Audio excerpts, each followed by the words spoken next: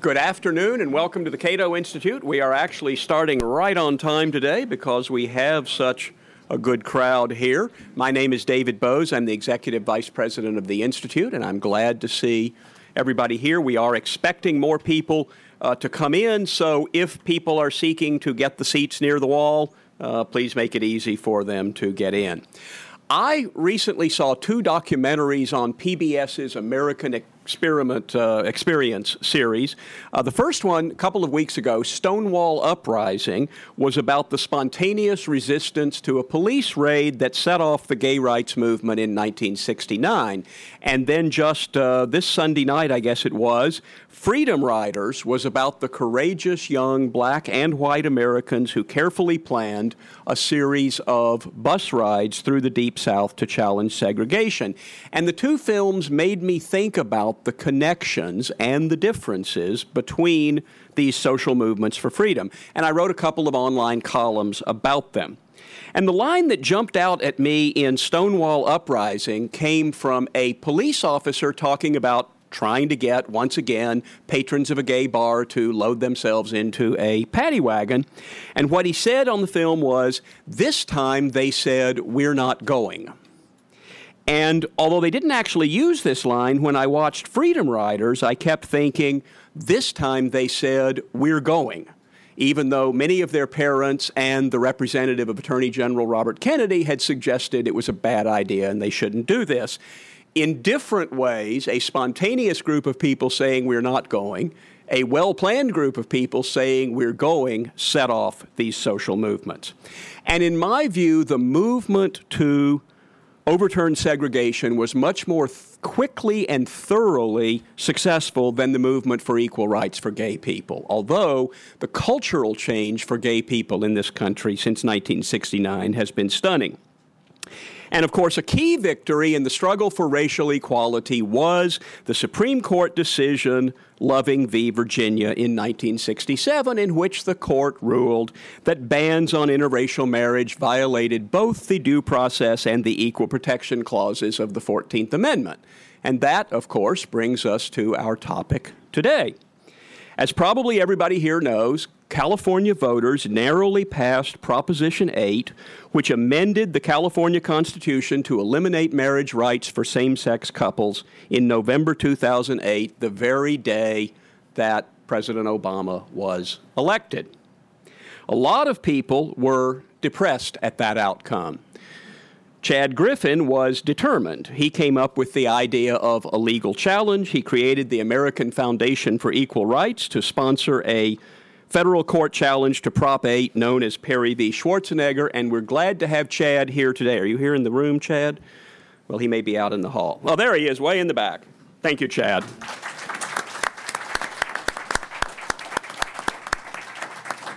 And he found a strong bipartisan team, or an odd couple, as most journalists have put it, to put the case together. David Boies and Ted Olson are two of the country's most accomplished lawyers, and they are perhaps best known for squaring off against each other in the historic Bush v. Gore case in 2000.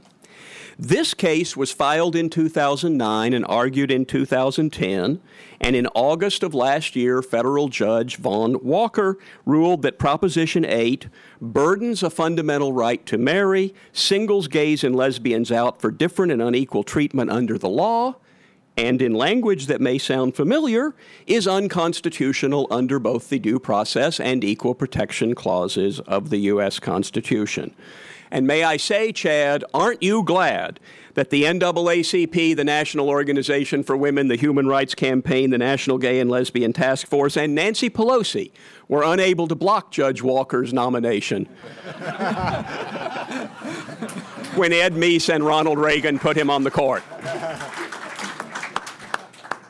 This case is currently before both the Ninth Circuit Court of Appeals and the California Supreme Court, and is quite likely to eventually wind up before the U.S. Supreme Court.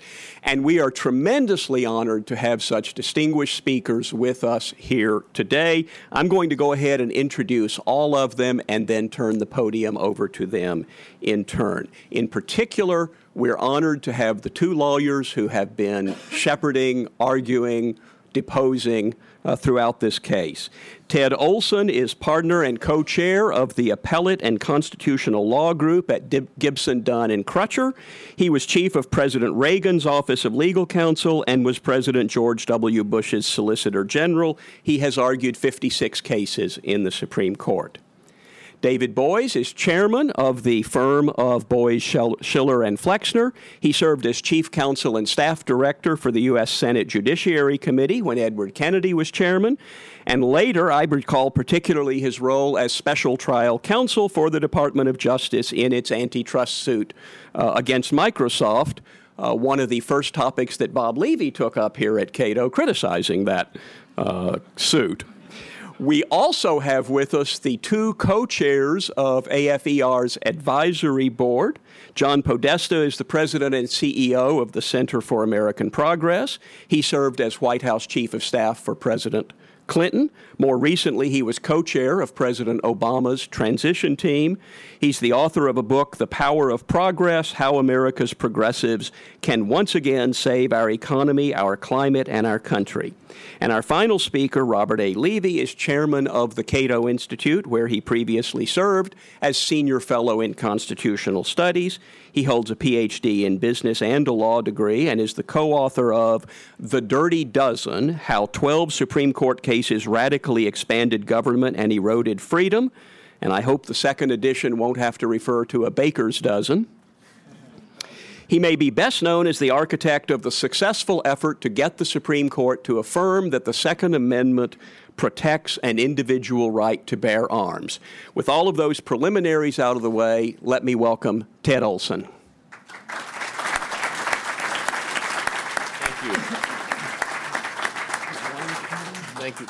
Oh. Thank you, David. It's nice to see so many friends out in the audience. I will try to keep to the 15 minutes that's been allotted to me because I think that a lot of David Boies and I have been involved in this case for 2 years. As of this month, we filed this complaint 2 years ago. The name of the case started off Perry versus Schwarzenegger. Perry is one of the 4 plaintiffs that we represent.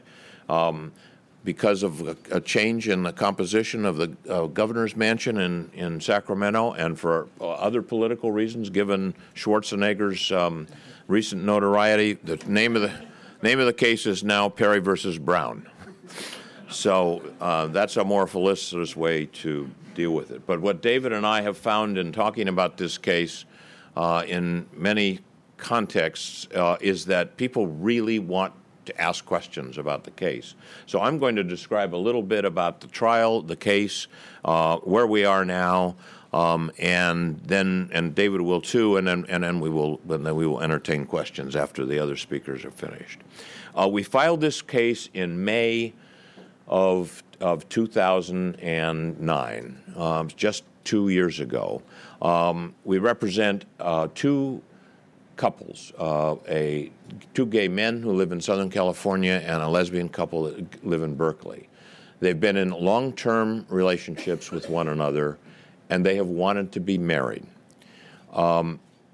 We went to trial in this case in January of the following year, in January of 2010, and we had a 12-day trial and then a brief hiatus during which the judge had some other things to attend to, and we had closing arguments in June.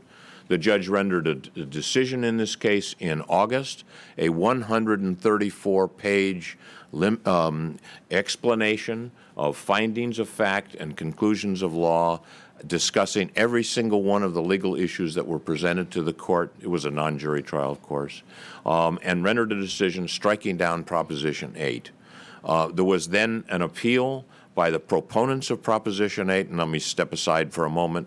The state of California did not want, in the form of the then Attorney General Brown, and then Governor Schwarzenegger did not want to defend Proposition 8. The city of San Francisco, indeed, joined in as an intervener, taking our side, joining the side that we were on, saying that Proposition 8 was unconstitutional. The Governor and Attorney General simply offered no defense, the proponents of Proposition 8, the people that raised the money, authored the provision, put it on the ballot, intervened in the case to defend and put on a defense of Proposition 8, which they did so during the course of the trial. David will talk a little bit about their witnesses and what happened to their witnesses when facing the prospect of cross-examination by David Boies. But we did go to trial. Once the decision came down, the state of California decided not to appeal. The Attorney General and the Governor concluded that indeed Proposition 8 was unconstitutional. They were not going to be present and participating in defending it any further, and they did not appeal. The proponents did file a notice of appeal, and there is some question, and you may have some questions about that, with respect to the standing under Article 3 of the Constitution of the proponents to participate in a lawsuit defending the constitutionality of a statute when the defendants in the case, the state of California itself, are not present in the form of the governor or attorney general. It's an interesting but somewhat of interesting question, but it's something of a digression. We are now, as David said, in the Court of Appeals, the United States Court of Appeals for the Ninth Circuit. In California. That court decided, because of this standing question I mentioned, they wanted to find out from the California Supreme Court the extent to which, under California law, proponents of a ballot proposition could be in court to defend it. So they have asked the California Supreme Court for an answer to that question. So we are simultaneously in the Ninth Circuit and in the California Supreme Court. In the meantime, there's been a separate battle. Our opponents, the proponents of Proposition 8, are challenging the judge's decision because the judge has announced that he is gay and that he's been in a long-term relationship with another man. Now, everybody in California has known about that, and our opponents did know about it during the case and chose not to raise an issue with respect to that. But they have now sought to, after having learned that they actually have lost the case, then they have now decided that this was not such a good idea to try it before that judge, and so they're trying to vacate the judgment. That's pending before the district court, another district court judge in San Francisco. Judge Walker has retired from the bench. He's no longer there, so another judge will be considering that on June 13th, I guess it is. So we are in the district court and in the Ninth Circuit and in the California Supreme Court all at the same time. There's one more issue. Judge Walker, when we tried the case, decided that this was an important constitutional question affecting hundreds of thousands of Californians and millions of Americans and people throughout the world. And it was a constitutional challenge going to the very core of what the 14th Amendment, Due Process Clause, and Equal Protection Clauses mean, and that people of America ought to be able to see what was happening in that courtroom. We wholeheartedly agreed with him, so he issued an order allowing cameras to be very discreet cameras in the courtroom. You really couldn't see them, to videotape the trial, and it was streamed into another courtroom, an overflow courtroom in the federal court in San Francisco, so that the hundreds, actually there were many, many people in San Francisco and throughout California that wanted to be in that trial. The courtroom was filled and the overflow courtroom was filled, and his order said that this videotape will be streamed to other federal courthouses in the United States. So you and other citizens could go into court and see what's happening in an American court on a constitutional question involving issues affecting all of us, really. The United States Supreme Court decided that that was not a good idea, that there were some, there was a inappropriate attention to local rules with respect to videotaping or streaming or televising a trial, and stopped the day of the beginning of the trial, stopped that. But the videotape did go forward, and there was a videotape therefore taken of the trial, of every moment of the trial, streamed to the other courtroom, and then the judge allowed us to use the videotape during closing arguments. So when we made closing arguments, our side at least used excerpts from the trial itself in the closing argument, and our opponents, in the worst way, want that videotape to go away. And they first of all said that was because their witnesses would be intimidated by being on television. We thought that was a rather frivolous argument because these were professional, expert witnesses who had made lots of money testifying about these issues, writing books, teaching in the academia about those various issues, so that we thought the intimidation issue was a little bit frivolous, and that the real reason is that they do not want to see, they don't want the American people to see their evidence or their lack of their evidence. They don't want America to see the lack of reasons to defend Proposition 8 and this kind of discrimination. The trial itself went 12 days. We put on various different witnesses, including expert witnesses about the history of discrimination, what it has been like in this country, psychologists that testified about the types of discrimination that take place and the damage that it's done, the statistics with respect to marriage in other countries where there has been permission of same-sex marriages or marriages to persons of the same sex, marriage equality, all kinds of things like that. Expert witnesses testified to. It was a remarkable education. One of the things I thought when you were talking, David, about discrimination around police rounding up people in bars, it was, I think many of you know, against the law in many places to serve an alcoholic beverage in a public place to a person who was gay. Against the law. The person who served that drink and the person who received that drink in a bar could go to jail. It was in the United States, President Eisenhower announced that someone who is gay could not hold a federal position, a job working for the federal government. The history of discrimination is quite unpleasant to reflect on in this country. And it's a part of discrimination with respect to marriage.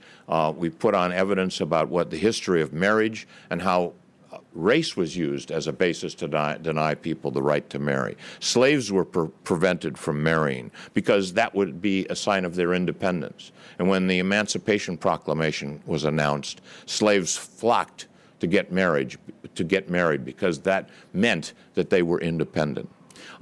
We had all of those witnesses and findings of fact with respect to that. Everybody in America should see that.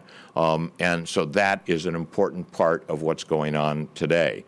The court very thoughtfully, the district court very thoughtfully went through all of that and rendered a decision that the Proposition 8 denied to individuals the fundamental right to marry and the equal protection of the laws.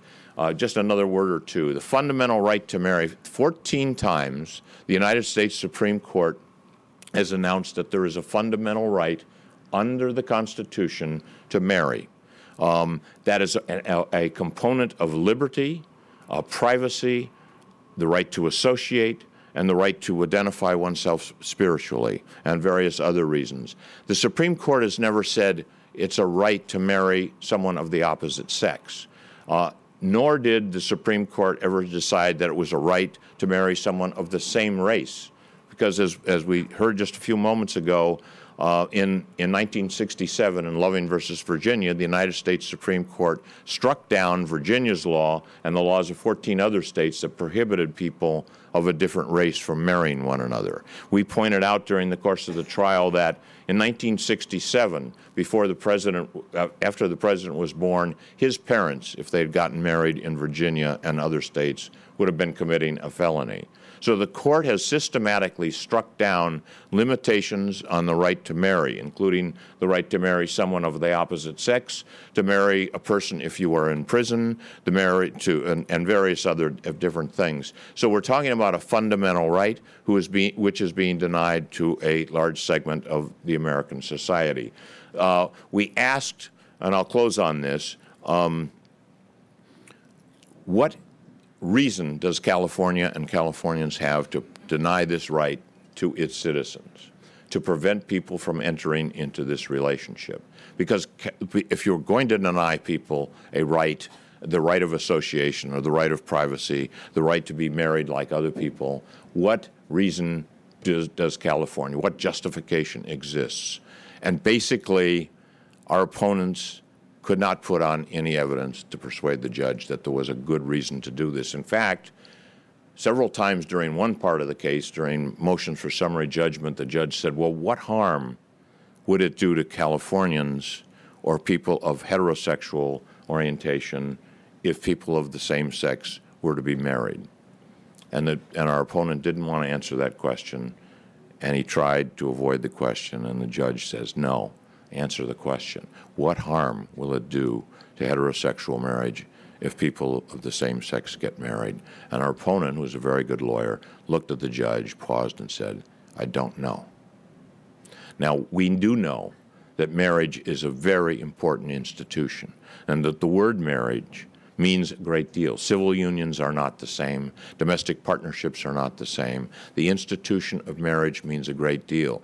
Our opponents kept saying that it is so important. The institution of marriage and the right to call yourself married is so important, we have to hold it back from people who wish to marry of the same sex, because it would dilute and weaken the institution of marriage if people of the same sex were allowed to participate. Well, that is the point. The word marriage, the institution of marriage, what it means in this country isn't simply a legal thing. It is a social construct that is important in this country. And the example that I like to use is citizenship. What if you were told by your government that because you came from a certain national origin, that you could be all the things that a citizen could be? You could vote, you could travel, you could own property, you could do everything, but you couldn't call yourself a citizen. You wouldn't be a citizen. And if you can't be married in this country, you are being left out of a very, very important component of what our society respects and reveres. And we are telling people, when we put a restriction of that nature in the Constitution of the state, the biggest state in the United States, that it's okay. These people are different. They're not entitled to the same respect. They're not entitled to the same dignity. They're not entitled to equality. They are separate, and they are different, and they're somehow second-class citizens. They are not the same. They are not okay. And that is a state-instituted license to discriminate, to harass, to bully, and to do great damage. That's what we're trying to overcome, and that's what the Proposition 8 case is all about.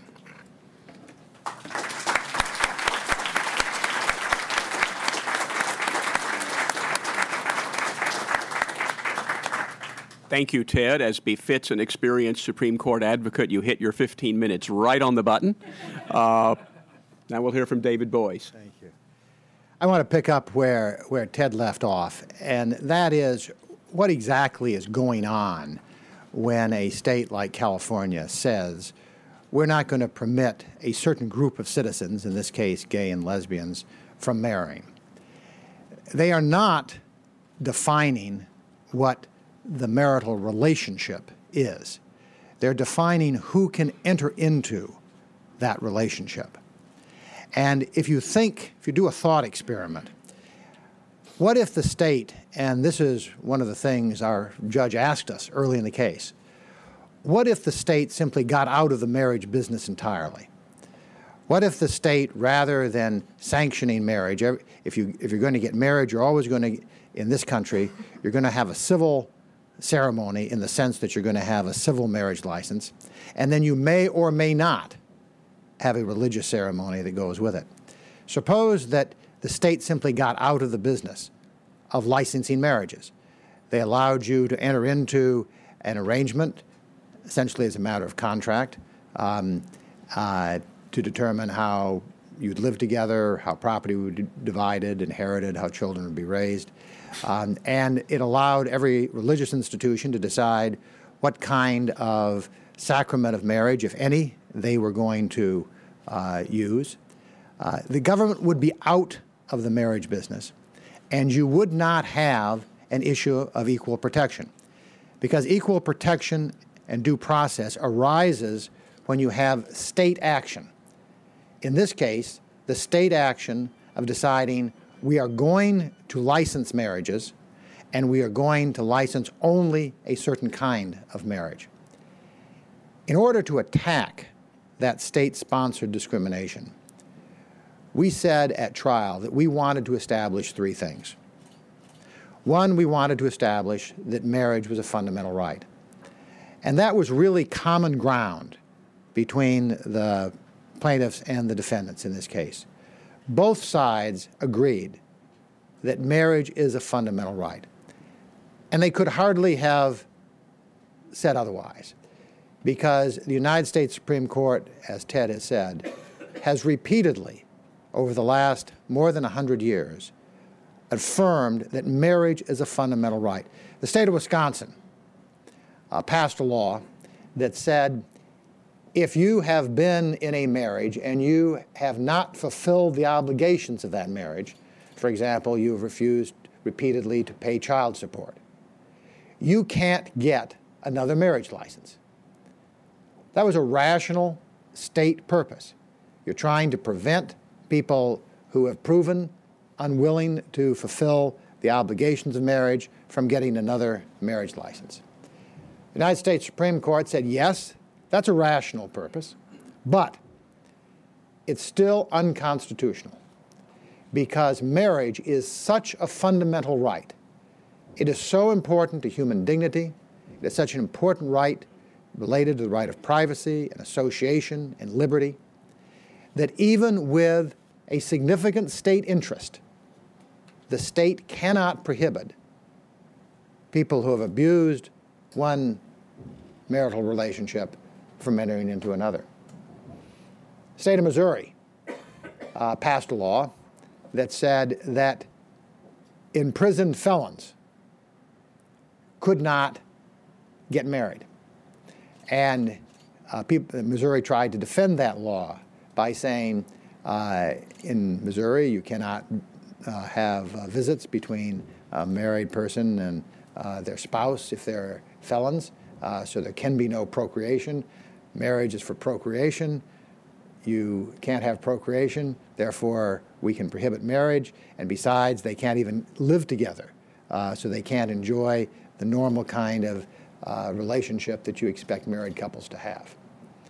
Supreme Court said, those are rational arguments, but it's still unconstitutional because marriage is much more than living together. It's much more than procreation. It's much more than any individual attribute of it, because you can take away all of those attributes and you still have a relationship that has such significance to human liberty and human dignity that you cannot deprive even imprisoned felons, even people who are locked away for the rest of their lives, from entering into marriage. So the idea that marriage was a fundamental right, and it was a right that was inherent in principles of liberty and association, rights of human dignity, was taken, I think, by both sides as a given in the case. The second thing we set out to prove was that depriving gay and lesbian citizens of the right to marry seriously harmed them and seriously harmed the children that they're raising. Hundreds of thousands of children in California, millions of children in the United States, are being raised today by gay and lesbian couples. And we said we're going to prove that the state prohibiting those couples from getting married not only harms those couples, but harms the children that they're raising. And we proved that. We proved that, as Ted said, with a wealth of statistical and analytical data. We had child psychologist experts, we had psychologists, we had sociologists, we had anthropologists, we had statisticians, we had economists, all coming in and demonstrating the harm that forbidding marriage had. And we didn't stop there, because the other side identified a number of expert witnesses. In fact, they started out with 8 experts, just like we did. 6 of those experts, after we took their depositions, they dropped them because those experts admitted what we were saying. They admitted that depriving gay and lesbian citizens of the right to marry seriously harmed them and their children. And one of the things that was interesting was that we played at trial the tapes that we took during the depositions of their experts. We introduced them. And in an interesting argument, they objected to our playing some of these tapes on the grounds that the person wasn't really an expert. And the evidence for them not being really an expert was that they had disagreed with their point of view. They lost that argument. The witness that they did put on the stand, on cross-examination, again admitted that depriving gay and lesbian citizens of the right to marry harmed them and harmed their children in significant ways. The third thing that we set out to prove was that there was no benefit to anybody by depriving gays and lesbians from marrying. The defense had sort of started out saying, well, gays and lesbians really don't need to marry. They've got civil unions. When they lost that part of it, they fell back on the argument, well, you've got to be careful because maybe this will harm the institution of heterosexual marriage. Now, if you think about that a little bit, there's a certain common sense gap that exists.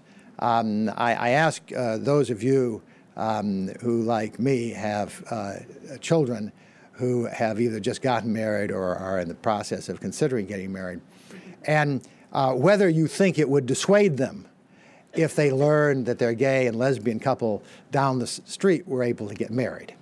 Or for those of you who are married at the present time, whether you would decide, well, let's get divorced because now gays and lesbians are going to get married in this state. So I think that there's a certain common sense gap there. But lawyers spend a lot of their time proving things that are common sense because that's what one of the things we do in court. And again, we brought in a wealth of evidence that there was no harm. And again, on cross-examination, even the defendant's own expert witnesses conceded that they had no evidence of harm. And based on that record, the trial court wrote a decision which, if you have not read, I really commend to you. It is a great decision because it talks about the development of equality in this country and the quality of marriage and the important ways that marriage has changed over time. It talks about the fact that during slavery, slaves were prohibited from marrying. And one of the things that happened when slavery was abolished was slaves immediately rushed to get married because this was part of what made their relationship a dignified, respectable relationship. It gave them a sense of belonging, a sense of equality. One of the things that was most striking to me some years ago was when Gavin Newsom in San Francisco opened the window for gays and lesbians to get married. It was a short window and it was closed quite quickly. But in 2004, people rushed to California to get married. It was that important. People traveled there, stood in line all night to get a marriage license. And when something is that important to people, I think we have to, as a society, ask ourselves, what are we doing in trying to prohibit them from engaging in that? And so I think that when you have the opinion that you had, when you have the record that we have, I think, a strong legal case for eliminating these kind of bans, both under equal protection and under due process. We have some particular arguments as to why this should happen in California. As Ted alluded to, California had an established right to gay and lesbian marriage that was then taken away. That's something that's important under some court precedents. It was a situation in which California has this crazy quilt in which because you had a right to get married for a period of time, you have 18,000 legal gay and lesbian marriages that are recognized by the state of California. So you can have in one house on a street a gay and lesbian couple that are legally married, next door a gay and lesbian couple who want to get married but can't. And indeed, the couple that is married, if they get divorced, they can't remarry. They can't even remarry themselves. And that is something that strikes people instinctively as not being a rational line for states to be trying to draw. But the fundamental issue is the issue of civil rights, of individual rights. And I think it is why you see people up here that don't necessarily agree on a broad range of other issues. And it is because we all have an interest in protecting individual rights against government discrimination. There may come a time when government gets out of the marriage business. But until government gets out of the marriage business, it is critical that government not be involved in discriminating between certain citizens and certain other citizens, choosing between certain religious doctrine and other religious doctrine. One of the things that people on the other side said, they had a press conference every afternoon, and they began by first saying they don't need it, then saying it'll be dangerous, and then finally at the end they begin to say, Ted Olson and David Boies are trying to elevate science above religion. And I think that in a Freudian way, revealed what was really going on here. Because in California, with domestic partnerships that the California Supreme Court has ruled give you all of the rights of marriage except the right to call yourself married. What you have is simply the state making a distinction, like saying people of a certain national origin can call yourself citizens, people of another national origin or another sex or another sexual orientation cannot call yourself citizens, even though you have the same rights. That is the kind of second-class citizen designation that the Constitution prohibits states from doing. Thank you.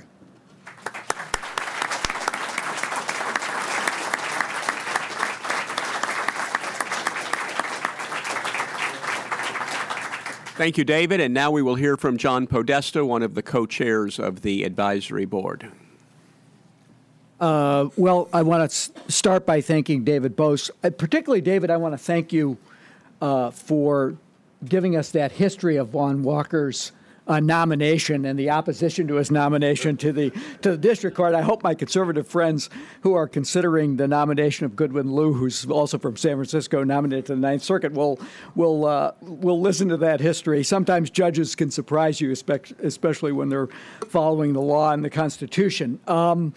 I want to thank Ted Olson and David Boies, obviously not only for that important update and for the explication of what really went on in this case, but for the tremendous legal work that the two of you and your team did in the Perry case.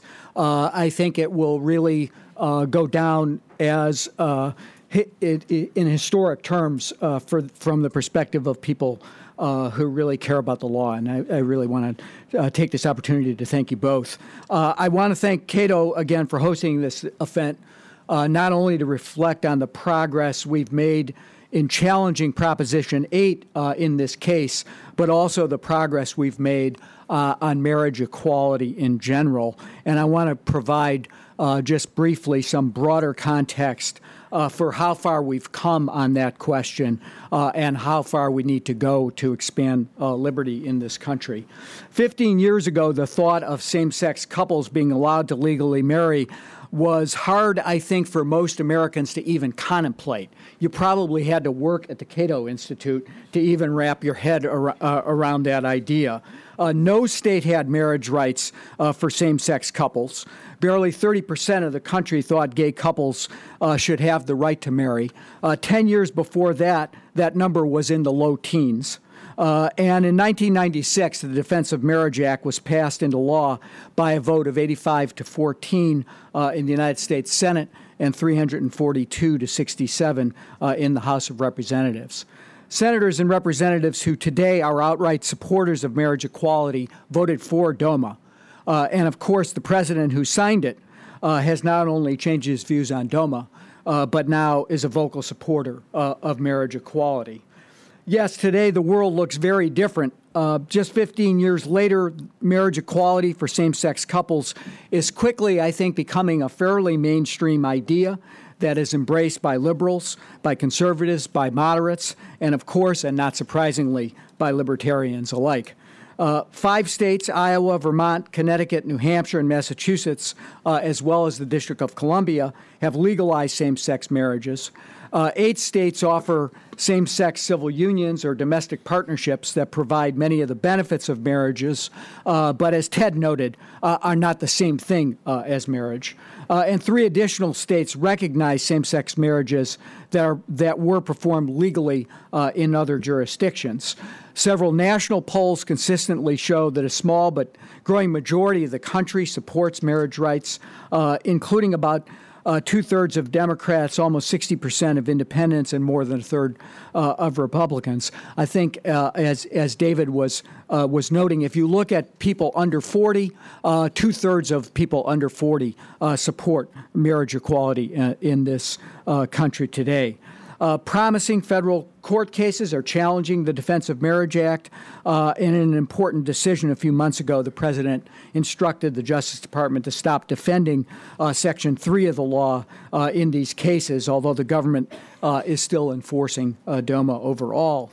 And the American Foundation for Equal Rights challenge to Prop 8 and its odd couple co-counsels have elevated the case for marriage equality in a way I think that was unthinkable, as I noted just 15 years ago in 1996, and put the real stakes of discrimination in the record and before Americans to see, particularly if we could see the videotapes of that trial, which I hope that we'll be able to do in the near future. I want to emphasize the polling point in particular. The change in public opinion is not only happening, it's happening very quickly. In fact, most of the spike in public support for marriage equality has come in just the past couple of years. In 2004, when marriage equality was a controversial, some say game-changing issue at the ballot box, support for marriage equality was only at 34%. Not much higher than it was in 1996, but today, in the most recent poll by the Washington Post, 53% of Americans support marriage equality for same-sex couples. Despite recent high-profile attacks on marriage for gay couples, including Prop 8's passage in California, marriage equality and fairness clearly has strong and growing momentum in the United States.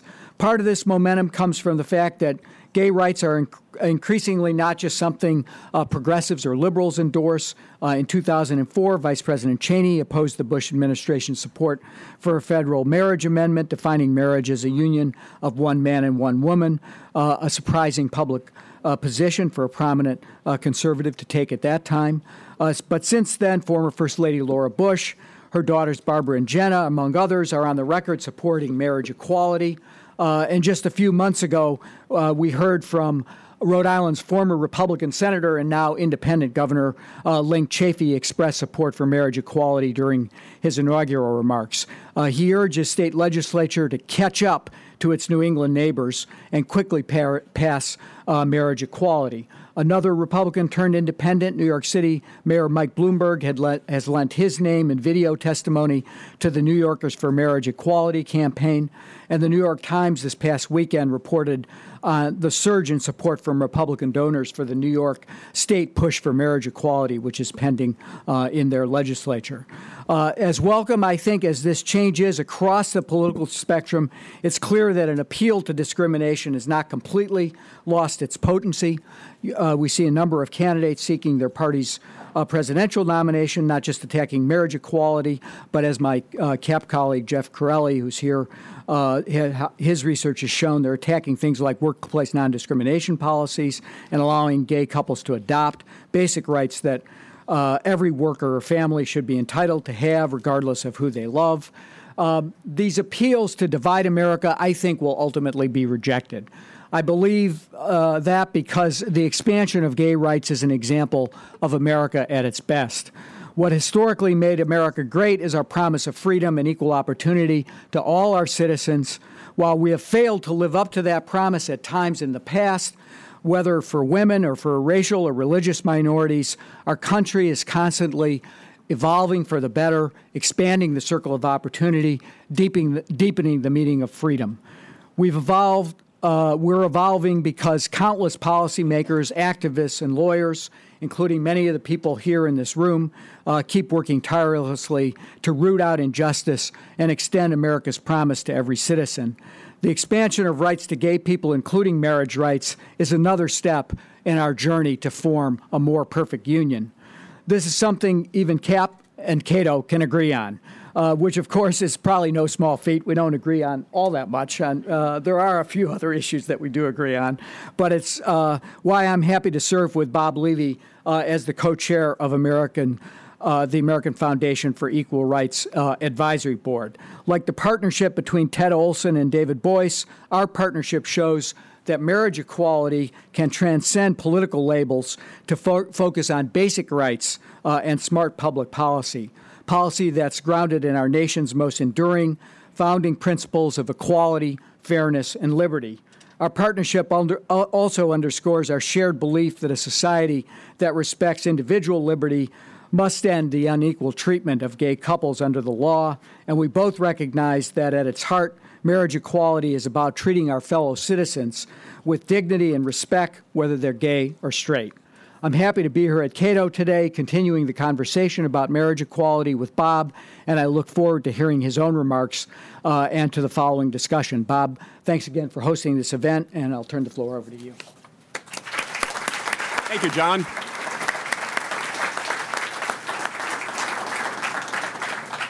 Thanks, John. And now, Cato Chairman Bob Levy.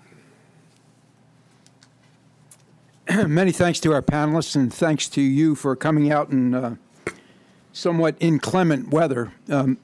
We libertarians here at Cato, we have sort of a unique perspective on public policy. As you probably know, we're liberal on many of the social and civil liberties and foreign policy issues, but conservative on domestic economic, fiscal, and regulatory questions. Conservatives and libertarians are generally allied in a pretty vigorous effort to limit government power. But there is a corollary, let's call it a flip side to government power, and that is individual liberty. And on that score, conservatives and libertarians will occasionally disagree. And today's discussion of same-sex marriage is a prime example of that disagreement. So why is it that libertarians argue that there ought to be a right to same-sex marriage? Thomas Jefferson set the stage in the Declaration, where he wrote, "To secure these rights, governments are instituted among men." So the purpose of government is to secure individual rights, and that means that we must prevent some persons from harming other persons. So here is the threshold question. Whose rights are being violated and must therefore be secured by government action when two gay people get married? And the answer, of course, is nobody's rights have been violated and nobody is harmed by the union of two consenting gay people. And even if it could be shown, and here the evidence goes the other way, even if it could be shown that heterosexual marriages are vital for child rearing, that fact would have constitutional significance only if you could also show that allowing gay marriages somehow precludes or reduces the number of heterosexual marriages. The key question, and it was raised by David Boies in his remarks, is why is it that government should be involved at all in the marriage business? It should not. For most of Western history, marriage was a matter of private contract between the betrothed parties. Marriage today could very well follow that tradition. It should be a private arrangement requiring minimal or no government intervention. Some religious or secular institutions would recognize gay marriages. Others would not. Still others would call them domestic partnerships. Join whichever group you wish to join. No one would have to join any group, and no group would have to adopt a definition that members of the group found to be offensive. The rights and the responsibilities of the partners would be governed by personally tailored contracts, consensual bargains like those that control most of the interactions among people in a free society.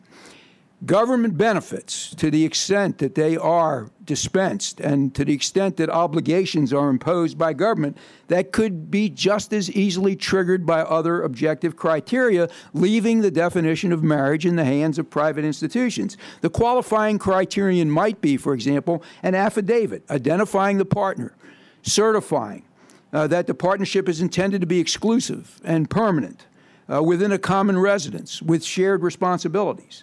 It's not necessary to key benefits to marriage, and in fact, 60% of Fortune 500 companies now extend benefits to domestic partners. Now, that's the ideal. Regrettably, however, government has interceded, enacting more than 1,000 federal laws and who knows how many state laws dealing with issues like taxes and child custody and inheritance. And whenever government imposes obligations or dispenses benefits, the Constitution is implicated. And the Equal Protection Clause of the 14th Amendment says that no state may deny to any person within its jurisdiction the equal protection of the laws. That provision, of course, is the relevant constitutional issue when it comes to same-sex marriage. And I must say that that is where conservatives and libertarians sometimes part company. And I want to explore that parting of company by looking at two particular topics. One is federalism, and the other is this issue of fundamental rights. First, with respect to federalism, why don't we simply leave same-sex marriage question up to each state? You may know that from the get-go, at the time of the framing, the Constitution only applied to the federal government. The First Amendment, for example, says Congress shall make no law. It says nothing about the states. We learned over 80 years that the states can be every bit as tyrannical as the feds, slavery being the case in point, and so we fought a civil war. We passed some post-Civil War amendments, including the 14th, and the 14th Amendment effectively makes the Bill of Rights and other provisions in the Constitution applicable against the states. For the first time, the federal government could intervene if the states violated constitutionally secured rights. And that significantly altered the balance between state and federal governments. Although the states have broad discretion in fashioning rules for same-sex marriage, the U.S. Constitution sets the outer limit. So federalism, for example, surely allows some states to recognize same-sex marriages while other states opt to privatize all marriages, and still others call all marriages domestic partnerships. But the states may not discriminate as between same-sex and opposite-sex unions without justification, and none has been shown. If the states discriminate by recognizing heterosexual but not homosexual marriages, federalism does not excuse compliance with the Equal Protection Clause, and that is the crucial change to federalism rooted in ratification of the 14th Amendment. And I think somewhat hypocritically, the same conservatives who invoke federalism to argue for Proposition 8 proposed in May of 2003 the Federal Marriage Amendment, which defines marriage throughout the country as the union of a man and a woman. That amendment prohibits states from recognizing same-sex marriages within their own borders, even if desired by the state's citizens. And it also bars the legal incidence of marriage, such as civil unions and domestic partnership. That regime would be fundamentally at odds with principles of federalism. Next, consider this issue of fundamental rights that, again, both David and Ted mentioned. Since the New Deal, the courts have rigorously reviewed government regulations only if they infringe on a fundamental right. And to qualify as fundamental, a right either has to be implicit in the concept of ordered liberty or deeply rooted in our nation's traditions and culture. And how that right is defined, narrowly or broadly, makes all the difference and can even dictate the outcome of the case. Some conservatives argue that the right to same-sex marriage doesn't meet the criteria for a fundamental right, and therefore the courts should defer to the legislature. Well, I'd like to talk about two cases that address this question. The first case is Raich v. Gonzalez. A sick person claimed a fundamental right to use medical marijuana in California, where the use of such narcotic is legal, and she had, in fact, a doctor's order. The Court of Appeals characterized the right as the use of narcotics for medical purposes. So Mrs. Raich lost because medical marijuana, said the court, is not indeed required for ordered liberty, nor is it deeply rooted in our nation's traditions and culture.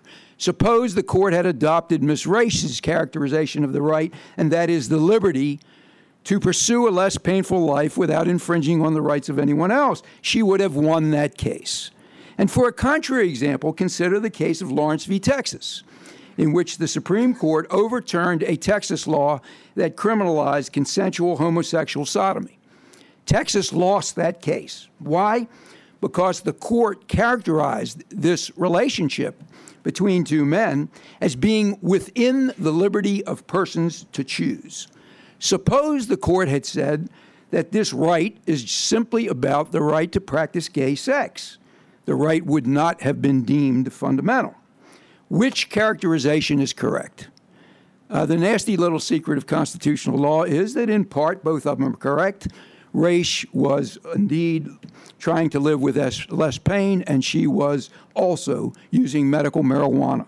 Lawrence was pursuing a private, consensual relationship. He was also engaged in gay sex.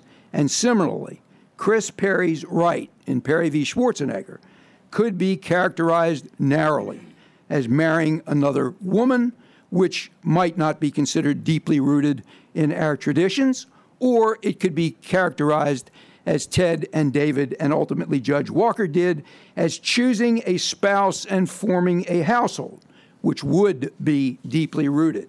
So sometimes courts can rule based on how it is that they describe the right.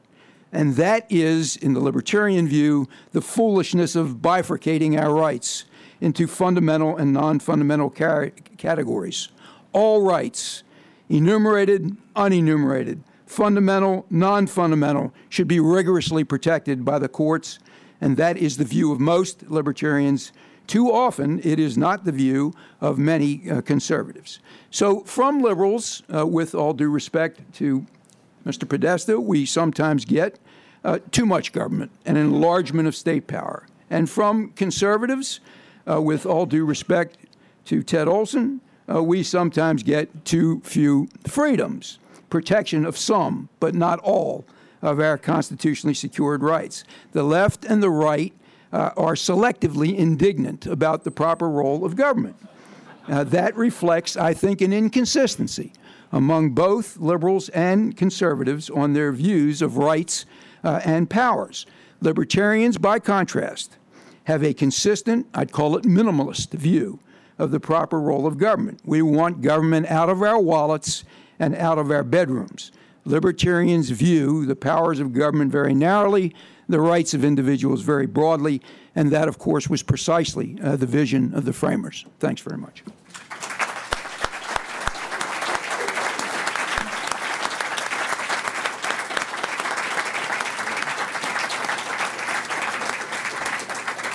Okay, everybody was right on time. We have about half an hour for questions, so I'm going to start calling on questioners. Please wait for a microphone to get you and state any name and affiliation you're willing to own up to. And I'll take a question right there on the aisle. Justin Wilson.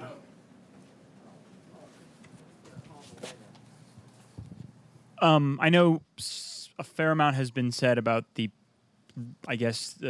how do we get to success in terms of timing in the Supreme Court and the various cases. There's the New Yorker article that sort of examined your case and others. Can you give us a sense of the roadmap to success and where you see it going, and maybe even throw in a little bit of Supreme Court handicapping? Right now, we're stalled in the Ninth Circuit Court of Appeals. The Ninth Circuit had a very expedited briefing schedule. We got a district court opinion in August. We argued the case after full briefing the first week in December of last year. Since then, the Federal Court of Appeals has asked the state Supreme Court for information on standing. We're not going to get a decision on that until late this year, maybe even early next year. At that point, the Federal Court of Appeals will probably take some additional time. So it is quite possible at this point that even if the United States Supreme Court takes it, we don't have a decision from the United States Supreme Court for another 2 years.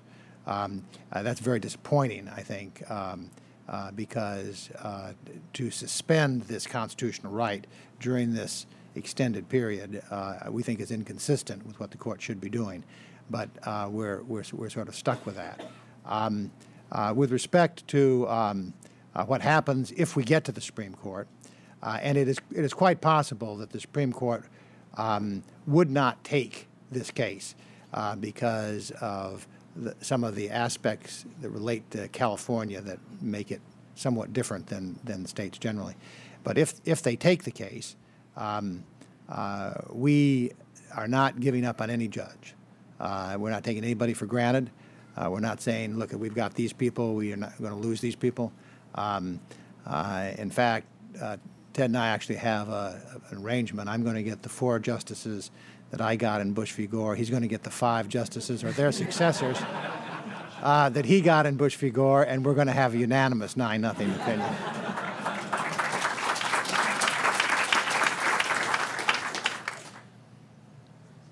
Okay, next question, right here. Hi, Michael Willey. I graduated last year from Georgetown Public Policy Institute. Thank you all for coming. My question is to the Odd Couple Co-Counsel.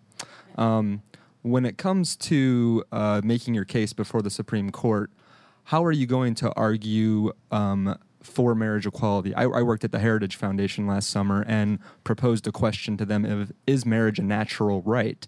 And the answer came back both yes and no, which I had never known that could happen with natural rights. My question is basically, are you going to argue as an extension of liberty, or will it itself be a new constitutional right protected for all citizens? I'll take a shot at it, and then David, do I need to push it? You're on. Okay.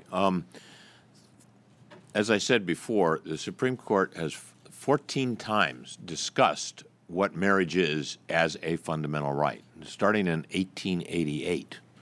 And the Supreme Court has characterized that in different circumstances as an aspect of liberty, an aspect of privacy, an aspect of the fundamental rights of association, and spiritual identity. And the Supreme Court has examined what marriage means in the context of individuals getting married, as David said, if they're in prison, individuals getting married because they're violating some law because they're not paying child support.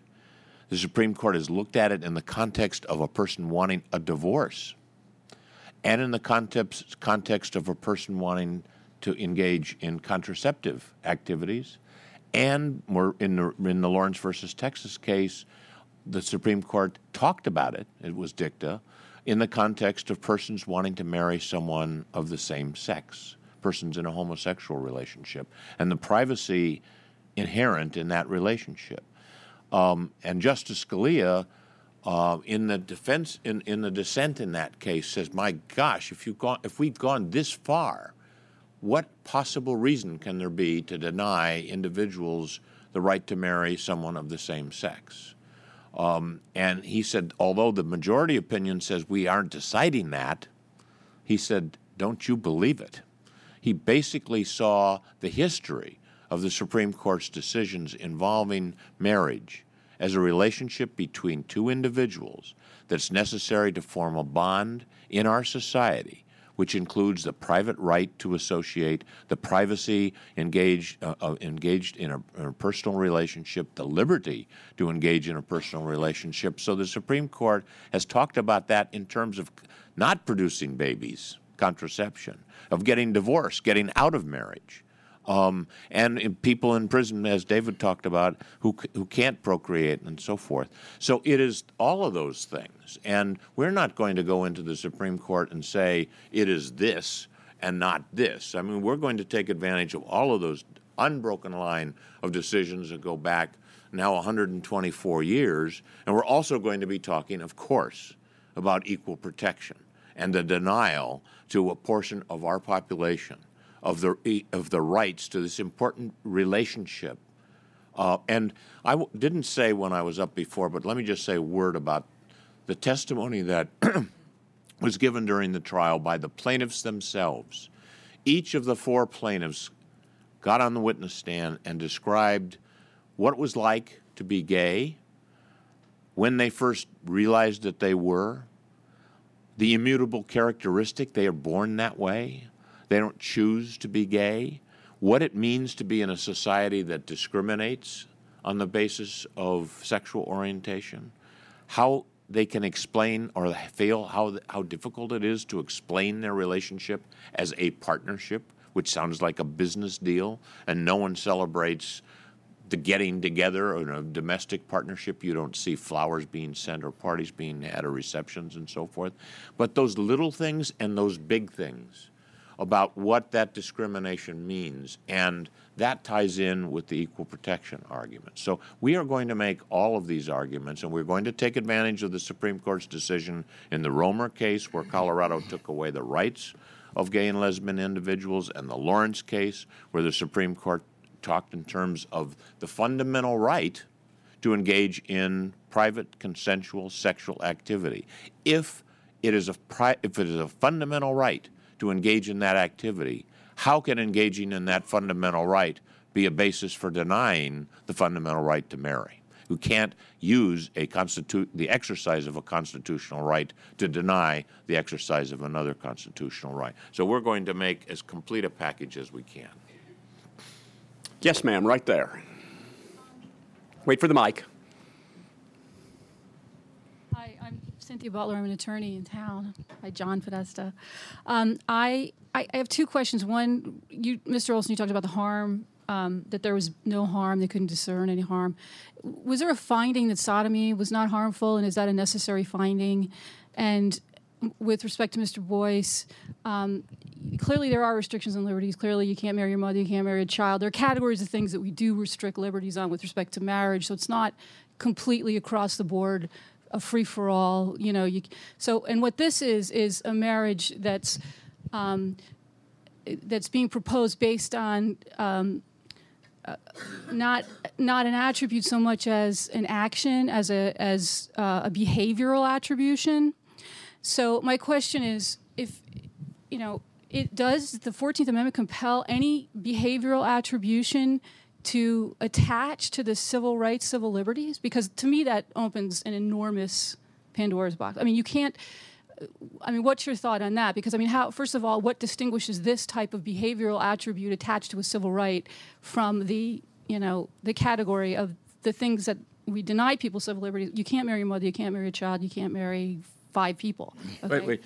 David's going to answer the long part of your question. Okay. After I answer the short part of your question, with respect to sodomy, and you're talking about private consensual behavior between persons of the same sex, the Supreme Court of the United States has already decided that in Lawrence versus Texas, that people have a fundamental right to engage in conduct such as that. California does not prohibit that. California allows people of the same sex to engage in that behavior, that allows people of the same sex to adopt children. It allows people of the same sex to live together in domestic partnerships. And so it was not necessary to have any finding of that. The question is whether it can be called marriage or not, and that is the ground on which we fought this case. Now, David will answer the harder part of your question. I'm sure he was understanding it. Actually, if I understand it, I think you may have answered that part too.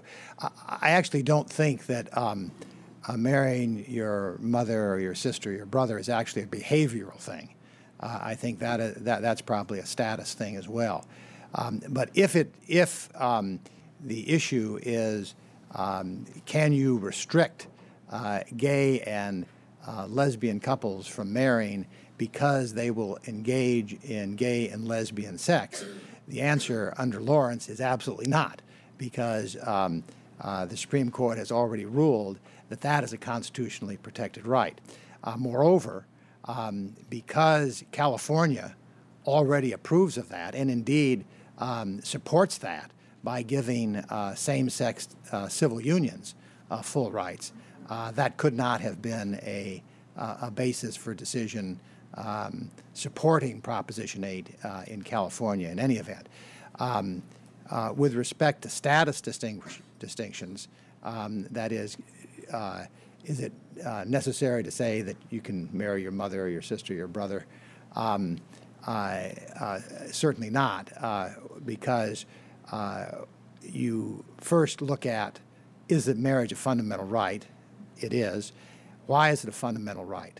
Liberty, privacy, association, spiritual dignity. And you ask, is there a basis consistent with those for depriving certain people of the right to marry? And with respect to gays and lesbians, nobody's been able to come up with a basis for that. With respect for prohibitions on incest and the like, there are a lot of rationales for that. With respect to polygamy, there are some rationales for that. But with respect to discriminating against gays and lesbians, that was exactly what the trial was about, and nobody could come up with any basis for discriminating on that basis. Because that is so, then there is no justification for the state stepping in to enforce that kind of discrimination simply based on preferring, for example, one religious doctrine over another. May I expand? Oh, I'm sorry, yes. Let me just expand briefly on what David has said. You know, this question frequently arises that by recognizing same-sex marriage, aren't we embarked down this slippery slope toward incest and polygamy? And I think the framework is this. When rights are set out in the Constitution and deemed to be constitutionally protected, they are not absolute rights. The Constitution says, for example, Congress shall make no law abridging freedom of speech. And yet we have laws, for example, against defamation, against falsely shouting fire in a crowded theater, against incitement to riot, against lying in commercial advertising, and until recently against naming a political candidate within 60 days of an election in an ad that's funded by a corporation. So Congress makes no law. It means Congress makes lots of laws. And in the same sense, when we say that there is a right that's constitutionally protected, what we really mean is that we presume that there is such a right, and the burden shifts from the individual vindicating that right. The burden is not the individual's. The burden shifts to government. Government must justify any compromise that it proposes on that right. And that means government has to jump through some considerable hoops, the first of which is it has to show that there's a compelling need for a regulation, the second of which is to show that the regulation is going to satisfactorily accomplish the objective that government seeks, and the third of which is to show that this same objective could not have been accomplished in a manner that would have been less invasive of our individual rights. That's the framework in which we should evaluate whether there is a right to incest or a right to polygamy. The government must show that there's justification for infringing on such a right. Okay, right there. And then take a microphone over here to the lady in the front row mezzanine. Michael? Nigel Ashford, Institute of Humane Studies. Would Ted Olson and John Podesta like to comment on the issue raised by David Boies and Bob Levy that government should get out of the marriage business completely? I will be happy to. That was almost the first question that the judge asked during the opening statements. Judge Walker asked that question. And we answered the question that would be fine if the government is not imposing a limitation or imposing rules and regulations that limit a fundamental right or divide our citizenship or make classifications, then a lot of these constitutional questions diminish or disappear. Now, and I said to the judge, it's not going to happen. As the Supreme Court said in the divorce case, that the states have been involved in the regulation of the relationship called marriage right from the beginning. It's shot through, Bob says, 1,000 different federal statutes. I think it's like 1,400 different federal statutes that describe benefits and various different advantages or disadvantages or disabilities or abilities and so on and so forth with respect to marriage. And every state has just scores and scores and scores of that law, of those laws. He said, why not? And I said, it's a political thing. The state's not going to get away, say, we're going to just open the field and walk away from all those laws. And he said, how do you know? And I said, I'm not a politician, but that is as a predictive matter, it is not going to happen. So it might be fine if the state had never, as an original matter, had never gotten into that subject, but we're just not dealing in that world today. Well, people accuse me of being a politician, although I'm also a lawyer. And I think that Ted's answer is the correct one for anybody who's counting. There are 1,138 federal benefits of marriage in the current United States Code. And I think that is important and relevant to the question of whether one takes the more radical step that I know Bob would endorse to essentially take the government completely out of the marriage business and treat it as simply another form of private contract. Again,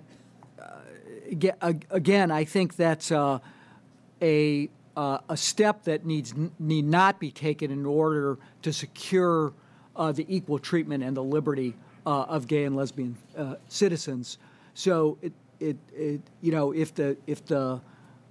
particularly if states wanted to adopt more neutral principles, get out of and eliminate marriage, create a civil union system for everyone who is a citizen or resident of their state, I would have no problem with that. But I don't think it's a cause we need to undertake in order to provide marriage equality for all our citizens. I might note that I wrote a column calling for the privatization of marriage in 1997, but just recently, in defiance of both the chairman and the executive vice president of the Cato Institute, my young colleague Jason Kuznicki wrote a research paper arguing that that was a bad idea and that the legal status of marriage was an important part of ordered liberty. You can find that on our website. And a question right there. Claire Guthrie Gustiniaga, Legislative Counsel for Equality, Virginia. My question is this. When you answered the question about what you would do in the Supreme Court, it presupposed that you would be up there arguing on equal protection grounds and the broader implications of that.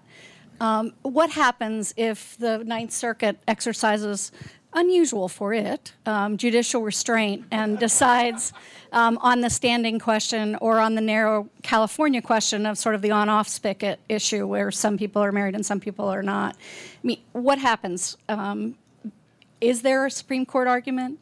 And if so, what does it look like? And how does that change the implications for people in other states with so-called marriage amendment? Well, the Supreme Court, even if the Court of Appeals decided on those narrow grounds, the Supreme Court could still consider it. I agree, though, with the implication of your question that reduces the likelihood that the Supreme Court would take the case. If the Supreme Court does not take this case, it would apply either just to California or just to the Ninth Circuit, depending on the scope of the Ninth Circuit's decision. In that case, there would have to be additional litigation in other states that would eventually, one of those cases would eventually get to the Supreme Court. Okay, Jason.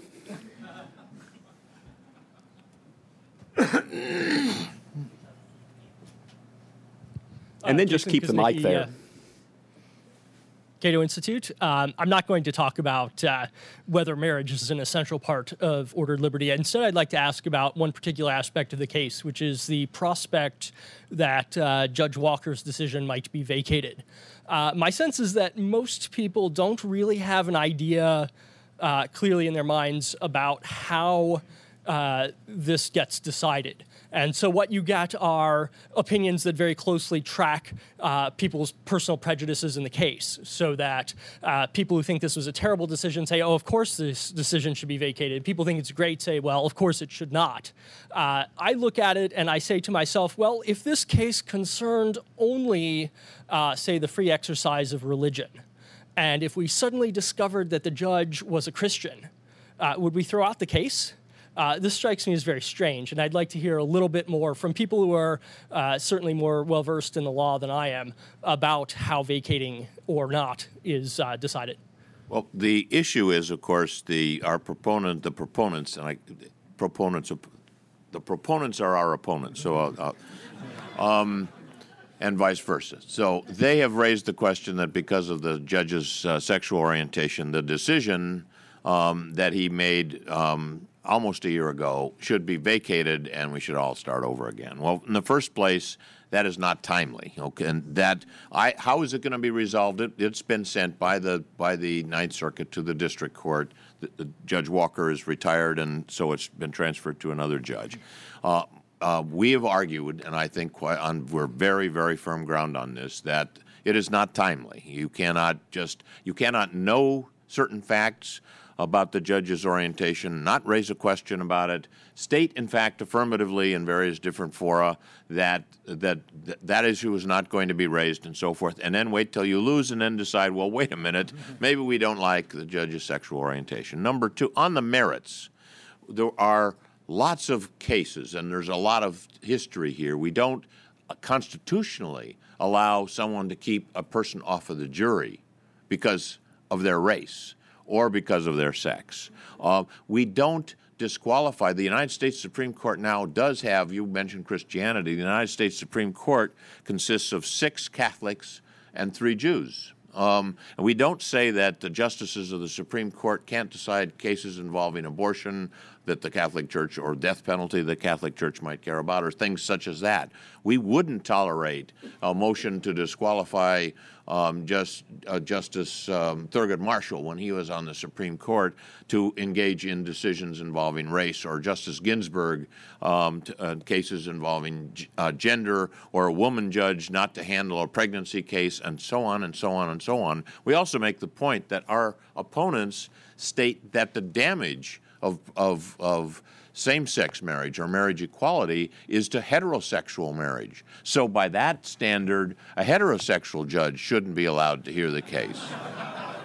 So we could go on and on and on. We accept that in this country that, and by the way, the point earlier about the objections to Judge Walker was because he had represented people who were opposing the gay Olympics. So he was on the other side as a lawyer. That's one of the reasons why he was being opposed. We accept in this society that a person has been through the Article III process, appointed by the President, confirmed by the Senate, and this man had been on the federal bench for 25 years and was Chief Judge of the Federal District, Northern District of California, can put aside those life experiences which might conceivably affect a person's attitude towards the substance of the case. And every judge, I suggest to you, every judge is a taxpayer, so you could go on and on and on about how you could disqualify judges. I don't like to predict the outcome of motions, but I'd rather be on this side of that motion, and they're lucky that we didn't ask for sanctions. Just a brief comment on this issue. I think the supporters of Proposition 8 are asking for recusal, not merely because the judge is gay, but because they argue he has an interest in the outcome of the case. That is, if he wants to get married, then clearly a decision that recognizes gay marriages in California would be personally beneficial to him. Of course, he could moot that point very easily by announcing now that he does not want to get married. You could argue that he should have announced it earlier, but if he does announce it now, then that would suggest that he did not have a personal interest. There's also the question about the materiality of the interest that he has, or put in a different context. If a guy has a couple of shares of Exxon and he's a multimillionaire, nobody's going to worry about him ruling on a case involving the depletion allowance. If he owns a independent oil company and most of his income comes from that company, then one would be concerned about him ruling on such a case. There is, I think, the more serious question of even if the proponents of Proposition 8 were correct that he has an interest in the outcome, does that interest in the outcome rise to the level where you would take the draconian remedy of vacating his decision? I think you've heard from the panelists here that this decision was built on a mountain of evidence establishing social and political and psychological and economic costs of Proposition 8, which almost no evidence coming in on the other side. So you could even argue that even if he has this personal interest, that this interest probably was harmless error. And it's also of note, I think, that on the one hand, the supporters of Proposition 8 argue that he has a personal interest, and on the other hand, they argue that in California, domestic partnerships give you every bit as much rights as marriages. Well, if that's the case, then the judge has no personal interest in getting married if he can accomplish exactly the same thing through the domestic partnership route. So I agree with Ted that this is not likely to be, this recusal argument, not likely to be one that succeeds. Hi, my name is John Tollefson. I work for the State Department, and I want to ask about the political side a little bit. Is there anything that could help your case in the eyes of the court in terms of more states deciding to allow same-sex marriage or increased public opinion in favor of same-sex marriage? Is there anything like that that could change in the next couple of years that could make it easier for justices to take the case and then maybe decide in favor of it? Let me say that we have about 3 minutes left, so I will invite you to use this question to make any final remarks you want to make. I think that the effects will be marginal. I do think that the broader the acceptance, and this goes from decisions like something that's pending in New York to maybe achieve marriage equality through legislation, to even poll numbers, I think has some marginal effect of saying to the court, this is the right time to make a decision. But I think that is going to be more on the margin and atmospherics than it is. I mean, it certainly doesn't go to the analytical issue. But if you've got a close call, those things can matter. Any other final? Well, I would just note that I raised the polling in my opening statement. You know, I don't think it's, I hardly think it's dispositive. Maybe it's not even relevant to the actual decision in this case, because this is fundamentally about what the constitutional protections are about for the citizens of California. On the other hand, I noted it because I think this is an area of rapidly changing expansion of people's attitudes on the question, and I think it will come up in a variety of contexts. You work at the State Department.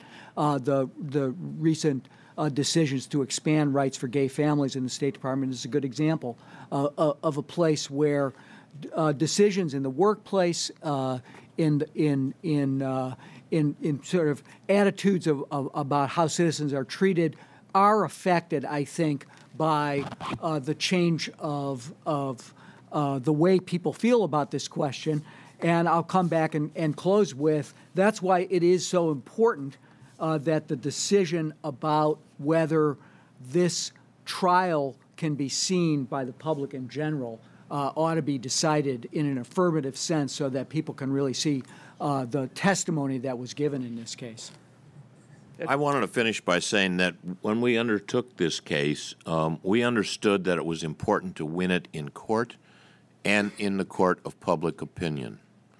And we noted earlier when in another session we were in that this is the 44th anniversary next month of Loving versus Virginia, which struck down as unconstitutional Virginia's law that prohibited interracial marriage. And it was only 20 years before that, in 1947, that California was the first court to strike down a prohibition on interracial marriage. And so 20 years after that, the United States Supreme Court decided the case unanimously. That case, if it had been decided the other way, if those laws had continued, would have prevented the president's mother and father from getting married. these days, it's inconceivable to us that such a law could exist in the United States. And those polling numbers that John was talking about show what is happening. The swing in the public opinion has been 10% in most of the polls in favor of recognizing the rights of individuals to engage in marriage on irrespective of their sexual orientation in 2 years since this case was filed. It does matter because court decisions are made in the atmosphere of public opinion, but not only that. The important thing here is the acceptance by the public. When we win this case, if we do, we want people to react and say, of course, that's right. It's about time. And not to look back on that. And that's why David and I, we appreciate this forum, and we appreciate your coming, because every person we can talk to that may rethink an idea that they had in their mind or be a little bit more open to talk about it with someone else, to a newspaper editor or a journalist or in any forum. We felt and the American Foundation for Equal Rights has supported this very, very strongly to put us out, and part of it is this so-called odd couple, which we've heard 1,000 times now. At least no one said strange bedfellows here. But it does help us attract attention, so that people will say, well, okay, how did you get together? What does it mean that, that you were on the other side of this other famous case and so forth? It gives us a chance to talk to the American people on radio and television and newspapers and so on and so forth. And we believe that everybody that we can talk to, that resonates outward, and little by little, and actually it's really quite fast, the American public is changing. So when this case comes out the way we believe it should, we believe that the American people are going to say, thank God, that particular terrible vestige of discrimination is gone. Thank you, Ted Olson.